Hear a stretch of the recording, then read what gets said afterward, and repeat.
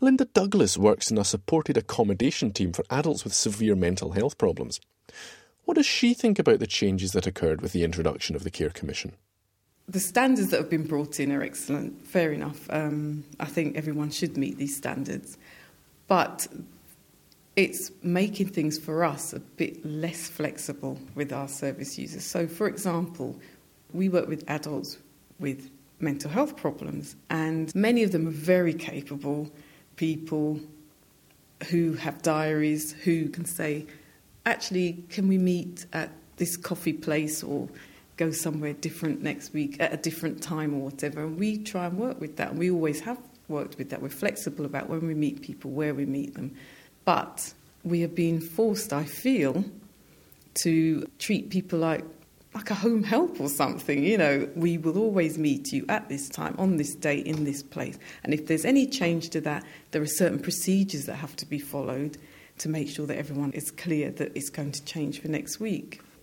There's no way that is respecting someone's abilities to live their life independently.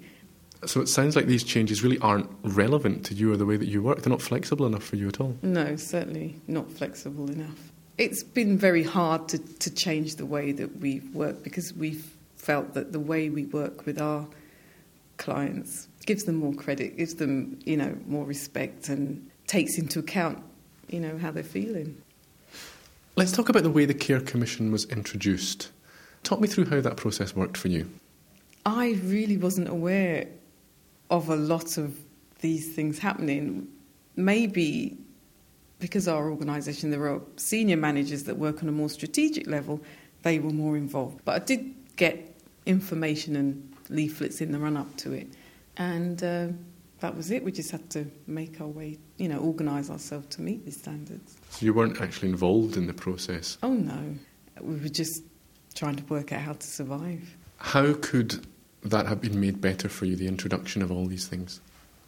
More information really is all that's required because I'm not sure we really had the time to get too involved.